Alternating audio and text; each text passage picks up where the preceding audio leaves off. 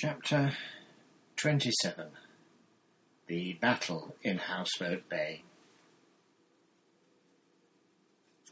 The Amazons were the first to wake in the morning, because for some time they'd been sleeping in a house and had not grown accustomed, like the swallows, to the early morning sunlight through the white tent walls. "Show a leg," they shouted to the others, and soon had the whole camp astir. "Remember," they shouted, "battle at 3 o'clock sharp. There's no time to lose." Really, in spite of bathing and fetching the milk and having breakfast and dinner, it seemed a very long time before the small hand of the chronometer crawled round past the 2 and nearly as far as the 3 on the chronometer face. A watched pot never boils, and a watched watch seems to lag on purpose.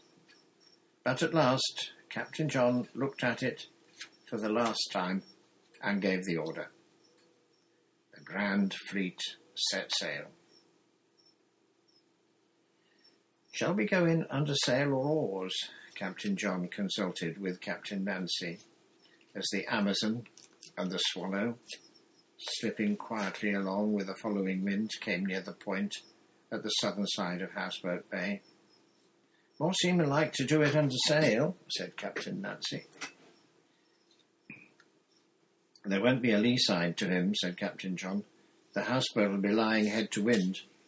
Our plan will be to reach into the bay and then come head to wind, one on each side of him. If you'll lay yourself aboard his starboard side, I'll bring Swallow up on his port." "Very good, sir," said Captain Nancy. "Lower sail as we come alongside, grapple and board him. He'll go for one lot of us, he can't go for both. The others will get aboard and take him in the rear." "Hand-to-hand fighting from the very first," said Nancy. "What about nailing our colours to our mast?" said able seaman Titty. "Fasten the flag halyards with a clove hitch," said Captain Nancy. "That'll be as good." "Just look at his flag," said Roger, who, as usual, was at his post in the bows.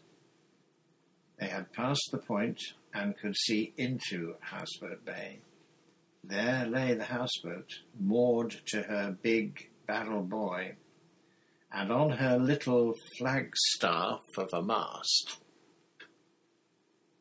accustomed to carry the red ensign, was a large and most unusual flag, blowing out finely in the wind. It was a green flag, and in the middle of it, nearly filling it, was a huge white elephant. The houseboat man, Captain Flint, had dug it out for the occasion. "I know what it is," said John. "It's the Siamese flag." "I've seen it before," said Mate Peggy. "He brought it back from the east last year." "Well, it's coming down in 2 shakes," said Captain Nancy. "As soon as ever we get aboard, down with the elephant. Swallows and Amazons for ever." "Blow your whistle, Mr. Mate," said Captain John. "The fleet will now attack." Susan blew her whistle. "Blow it both loud and shrill, like the man in the ballad," said Titty. Susan was still blowing. "Let me blow it," said Roger, and Susan, out of breath, gave it to the boy, who kept on blowing it till he nearly burst. The 2 ships, the brown sailed and the white, heeled over as their steersman brought the wind on the beam to reach into the bay. For a minute or 2 the water foamed from under their bows. Then, as they came into the shelter of the point, the water quietened. Roger blew on, in gusts, whenever he had any breath to blow with.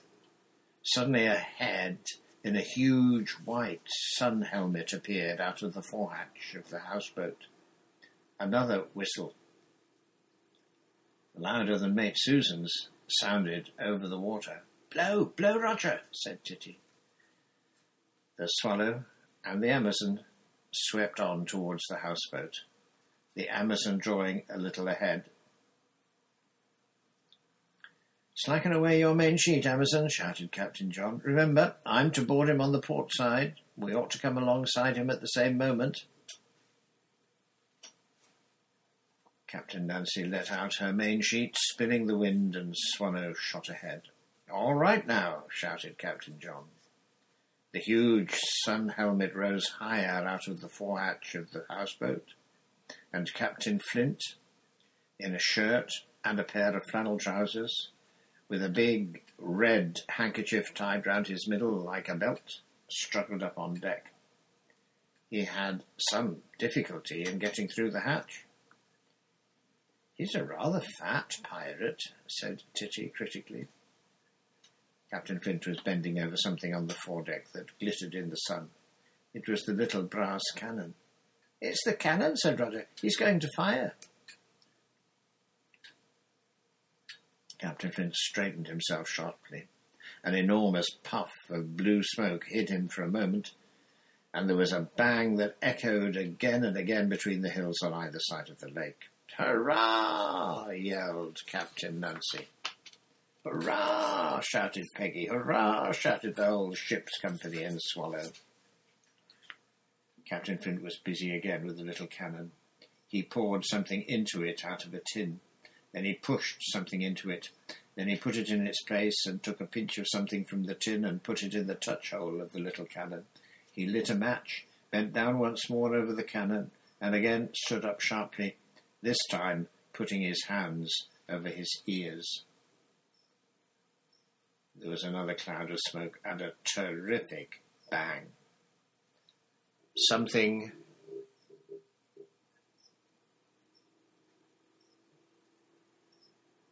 dropped in the water between the houseboat and the advancing fleet.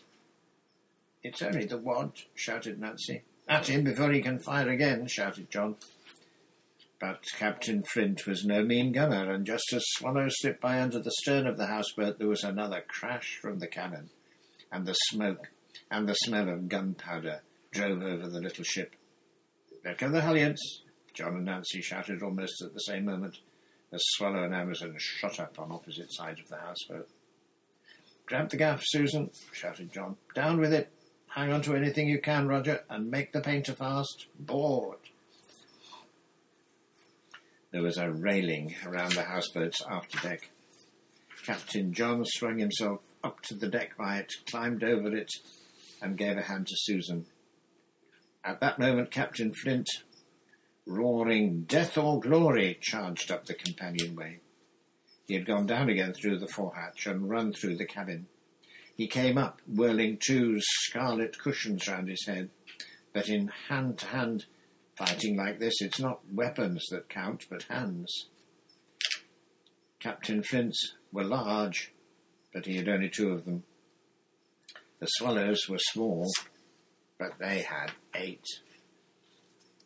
One tremendous blow of a scarlet cushion caught Captain John on the side of the head and sent him to the deck. But he was up again in a moment and charged head down into Captain Flint. Maid Susan had got a good hold of one of the cushions. Titty and Roger, who had clambered aboard, took Captain Flint firmly round each leg and clung on like terriers, so that as he moved they dragged with him.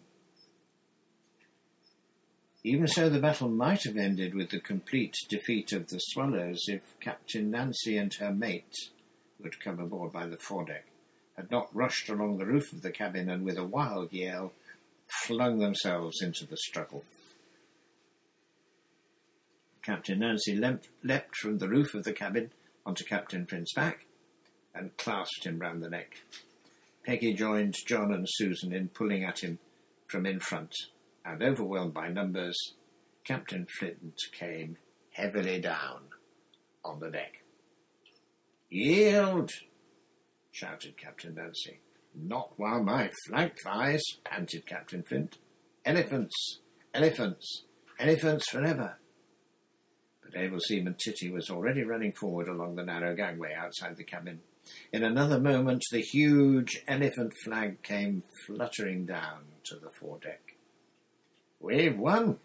shouted John. "Your flag is struck." "Oh, why, so it is," said Captain Flint, struggling to a sitting position and looking at the bare flagstaff. "Quick work, but very hot. I surrender." He lay down, puffing heavily. "Bind him," said Captain Nancy. Peggy picked up a coil of rope lying handy, and John and Peggy between them bound the prisoner's legs together. Then, with the help of the others, they rolled him over and bound his arms. Then they tugged him along the deck and lifted up the top part of him so that he was sitting on the deck with his back leaning against the cabin. He fell over sideways. John pulled him up, and he fell over on the other side. "I'll put you up once more," said Peggy, "but if you roll over again, you'll lie there." At that moment Titty came back. "If we're going to make him walk the plank," she said, "there's one already on the foredeck." "So there is," cried Nancy. "I'd forgotten about it. But how are we going to get him there?" Captain Flint wiggled his feet and wagged his head from side to side.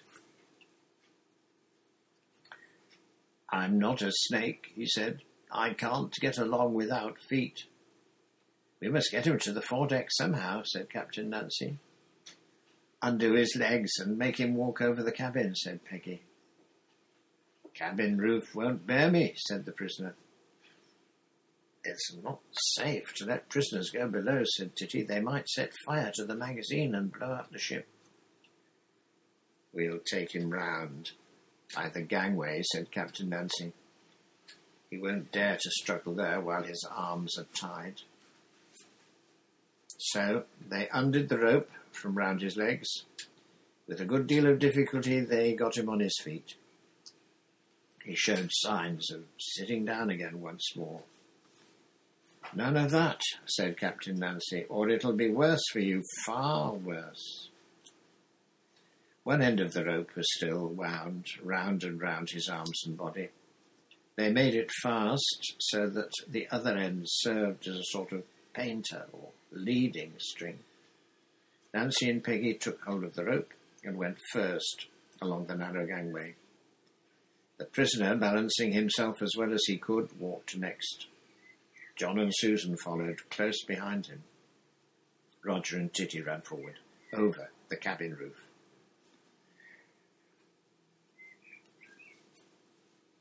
On the foredeck, there was a capstan from which the chain went to the big barrel buoy to which the houseboat was moored. There was a little brass cannon. There was the white sun helmet lying by the forehatch. There was a locker close to the little mast, at the foot of which, on the deck, lay the green and white elephant flag. On the starboard side of the deck there was a springboard from which, on happier days, the owner of the houseboat was accustomed to take his morning dive. It might have been designed for the use of prisoners on their way to feed the sharks. At the sight of it, Captain Flint shuddered so violently that he nearly upset the determined buccaneers who had captured him and his ship and were now holding him to prevent any attempt at escape. "Belay that," growled Captain Nancy.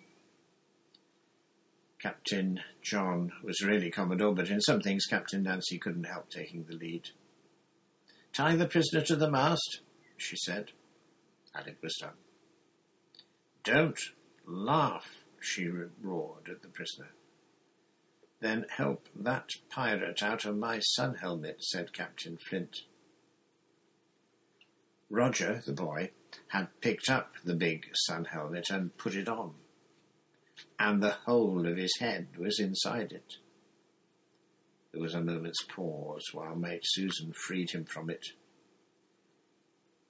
"Would you mind putting it on my head?" said the prisoner. "A last wish, you know. My bald head can't stand the sun." Mate Susan put it on him, and the prisoner, wagging his head, shook it into place. "Now, Captain John," said Nancy, "we must consider his crimes. The worst is treachery.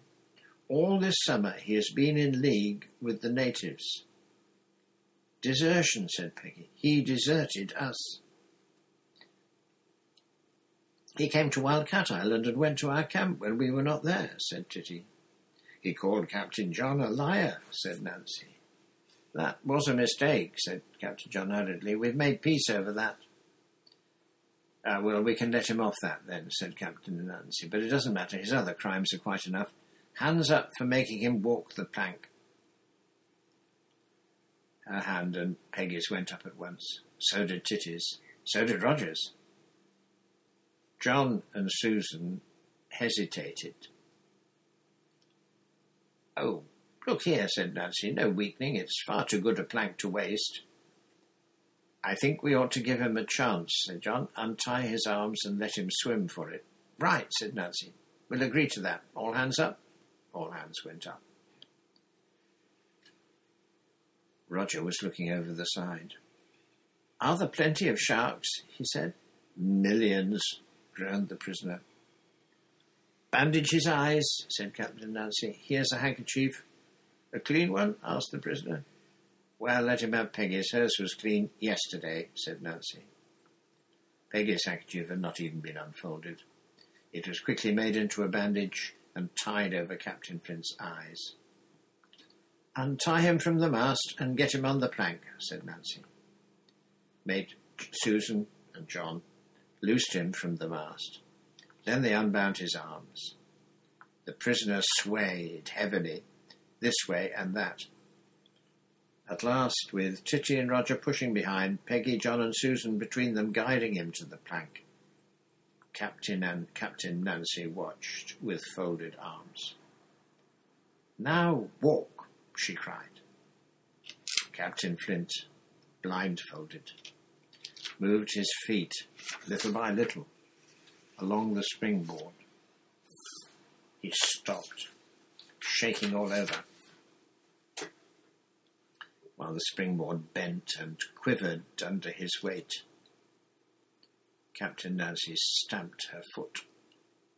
"Walk, you son of a sea cook," she cried.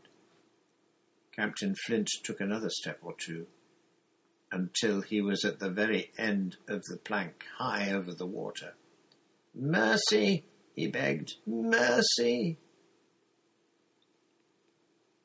"Walk," shouted Captain Nancy, "or—" Captain Flint stepped desperately forward, taking a long stride into thin air. Head over heels he fell. There was a colossal splash that even wetted the swallows and amazons on the deck of the houseboat. Captain Flint had disappeared, and the white sun helmet floated alone, tossing lightly on the ripples.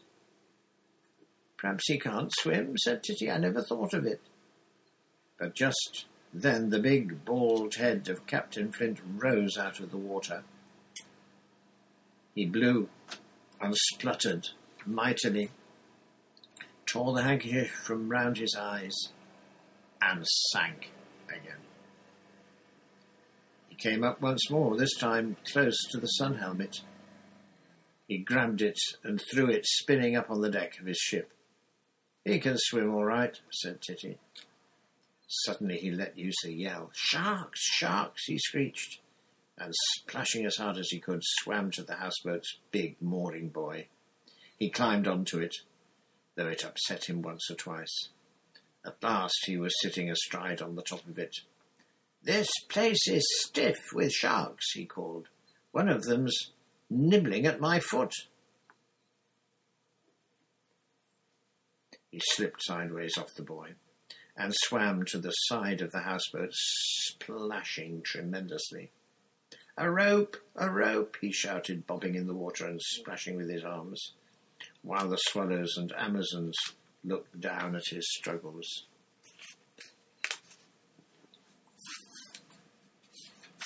"Shall we let him have one?" said Susan. "He's been a good long time in the water." "You'll never be in league with natives again," said Nancy. Hard-hearted pirate never, said Captain Flint, blowing like a walrus that has come up to breathe. We'll give you a rope, said Nancy. I'd much rather have a rope ladder, said Captain Flint. At my age, I'm getting too fat for ropes. There's a rope ladder just by the springboard, the plank, I mean. It's made fast. You've only to throw the loose end overboard. John threw the rope ladder over the side, and a moment later Captain Flint stood once more on the deck of his ship with the water pouring from him and running away into the scuppers. He sat down on the capstan and swung his arms about his chest. Well, that's that, he said. Not even the Amazon pirates are ruthless enough to make a man walk the plank twice on one day. Hello, Roger, looking for the sharks? Roger had been looking down into the water from the houseboat's deck. I don't believe there are any, he said. None big enough, anyway. The young ruffian's sorry I haven't left a leg or an arm behind with them, said Captain Flint. What are you going to do with me now, he added. You've captured my ship. You've hauled down my noble elephant. You've trussed me like a chicken. You've made me walk the plank. I've walked it, dodged the sharks, and come aboard to report for duty. Do you think my crimes are wiped out? Because if they are... He paused. What? Said Captain Nancy. All the best sea fights end with a banquet, said Captain Flint. And there's one waiting in the cabin, and nobody but the parrot on guard there. Just let me go below and start the primers while I get into some dry things. And there's nothing to keep us from it. Nobody had anything to say against that. Captain Flint lowered himself through the forehatch. A moment later, he put his head out. By the way, he said, I suppose you'll want to hoist the Jolly Roger on your prize. You'll find one in the locker.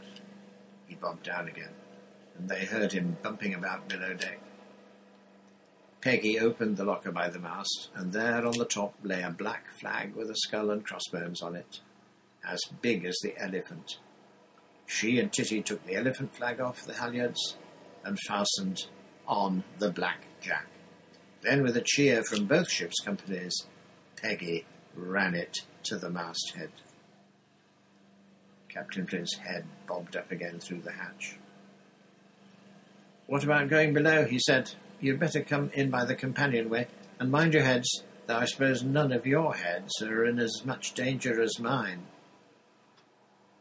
Is yours really in danger? Said Titty, looking at it with interest. Not for high treason, said Captain Flint, only of being bumped on the way into the cabin. Nancy was looking at a large, burnt patch on the cabin roof. Well, she said to Captain Flint, as one pirate to another, I'm sorry it made such a mess. I never would have thought the thing would have burnt both ways, but didn't it just bang? It did rather, said Captain Flint, as he disappeared once more. The Swallows and Amazons went aft to the companion to go down into the cabin. The captains and the mates went by the gangway outside, the able seaman and the boy over the cabin roof.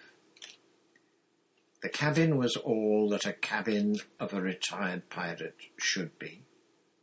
Captain Flint had been hard at work tidying up after the burglary, and the walls were hung once more with strange weapons and curiosities from all the seven seas. Everything that had not been broken and thrown overboard was back in its place. There was a long and narrow table down the middle of the cabin with chairs set on each side of it. The green parrot was perched on the back of one of the chairs. Pieces of eight, say, pieces of eight, said Nancy Blackett to the parrot. Pretty, Polly, said the parrot. You are not fit to be a pirate's parrot, said Nancy. Are the chairs fixed to the floor? Asked Roger. No, said Peggy. They are on Daddy's ship, said Roger. We don't get a very high sea in this bay, said a voice from the doorway into the forecastle. The roar of a primus stove came suddenly to an end. Captain Flint, changed and in dry clothes, came in with a big kettle. Sort yourselves, he said, and they sorted themselves, and the feast began. It was as good a feast as Captain Flint had been able to get, sent from Rio. For example, there were ices, strawberry ones. There were parkins and bath buns and rock cakes and ginger nuts and chocolate biscuits. There were mountains of sandwiches to begin with. Then there was a cake with a paper cover over it. When the cover was lifted off, there was a picture of two little ships done in pink and white icing. The Swallow and the Amazon, said Roger. That's what they're meant for, said Captain Flint. Friendliness between the Swallows and Amazons and the retired pirate grew rapidly as the feast went on. Indeed, when Captain Flint was going to help himself to a strawberry ice, Mate Susan stopped him. You mustn't have ices after walking the plank, she said. Mother says they give you a chill in the stomach if you eat them when you've just bathed. Oh, by Jove, I suppose I ought not, said Captain Flint, and took a piece of cake instead. You did walk the plank most awfully well, said Titty. Practice, Captain Flint replied. The parrot had a bite of almost everything, but seemed to like lump sugar best. Titty put out her hand to it, and the parrot climbed on her wrist and walked all the way up to her shoulder. Next year we'll make a voyage to a place where the trees are full of parrots, she said. We must think of something really good for next year, said Captain Flint. Here and now I promise you that I shall be writing no more books. I shall have retired from everything except being a pirate. But as for parrots, I am going south for the winter, and I'll bring back parrots all round if you want them. Not really, said Titty. Really, said Captain Flint. One that can really swear, said Nancy. An out-and-out ruffian, said Captain Flint. What about monkeys, said Roger. Captain Flint pulled out a notebook and a pencil. Item, 1 monkey, he said, taking a note. With or without a tail? With a tail, said Roger. The other sort are only apes. Don't bring green parrots for us, said Nancy. Bring them grey with red tails. Then we can feather our arrows with red feathers instead of green ones. But Captain Flint opened his mouth and shut it again. He looked hard at Nancy Blackett, and then at a jam pot on a shelf in which there was a single green feather and some new pipe cleaners. Nancy Blackett caught his eye. Your fault for being an enemy, she said, and after all, we didn't take anything but a few feathers. We might have sunk the ship. And anyway, you are in with us again now. True, said Captain Flint, but I wonder how many burglaries there have really been. 1, said Nancy. Ours wasn't a burglary, it was honest revenge. What are you going to do tomorrow? Asked Captain Flint a little later. It's your last day, isn't it? What about fishing? Said Peggy. We haven't fished for ages. You can come too if you like. Yes, said Nancy, your boat is much better for fishing than ours. Besides, you know the best places. Do come, said John. Please, said Susan. Well, if there's not too much wind, we might make a day of it. I'll come, but I can't start too early, and then we'll plan something tremendous for next year. I'm not going fishing tomorrow, said Abel Seaman Titty. Why not? Said Susan. I'm going treasure hunting. Where? Cormorant Island. I'm sure it's still there, the sea chest, I mean. Waste of time, Abel Seaman, said Captain Flint. I know it's there, said Titty. And Roger can come too if he likes. Then there'll be 2 expeditions tomorrow, said Captain Flint. One treasure hunting and one whaling. What do you think about it, Roger? I'm going with Titty, said Roger. And so it was settled. Though Susan did say, you can't go alone unless it's a calm day. After the feasting had ended, and it lasted a long time, Peggy said, I say, Uncle Jim? He's not Uncle Jim, you galoot, Nancy said. Of course not, said Peggy. I say, Captain Flint, have you still got the accordion? Chippersus Dave, said Captain Nancy. If you'll dance the hornpipe, I will. There's no room in the cabin. Up on the poop, then. Captain Flint brought a huge accordion out of the fore cabin. Lucky the burglar didn't find that, he said, or he'd have taken it for certain. But perhaps he had no ear for music. They all went up on the after deck. Captain Flint sat on the rail and played the sailor's hornpipe while Captain Nancy danced. That's not the way we do it, said Titty. Let's see your way, said Captain Flint. He played on, and Nancy and Peggy danced their hornpipe, and Captain John, Mate Susan, Able Seaman Titty and the ship's boy danced theirs. The stamping on the deck could have been heard a mile away in the quiet evening.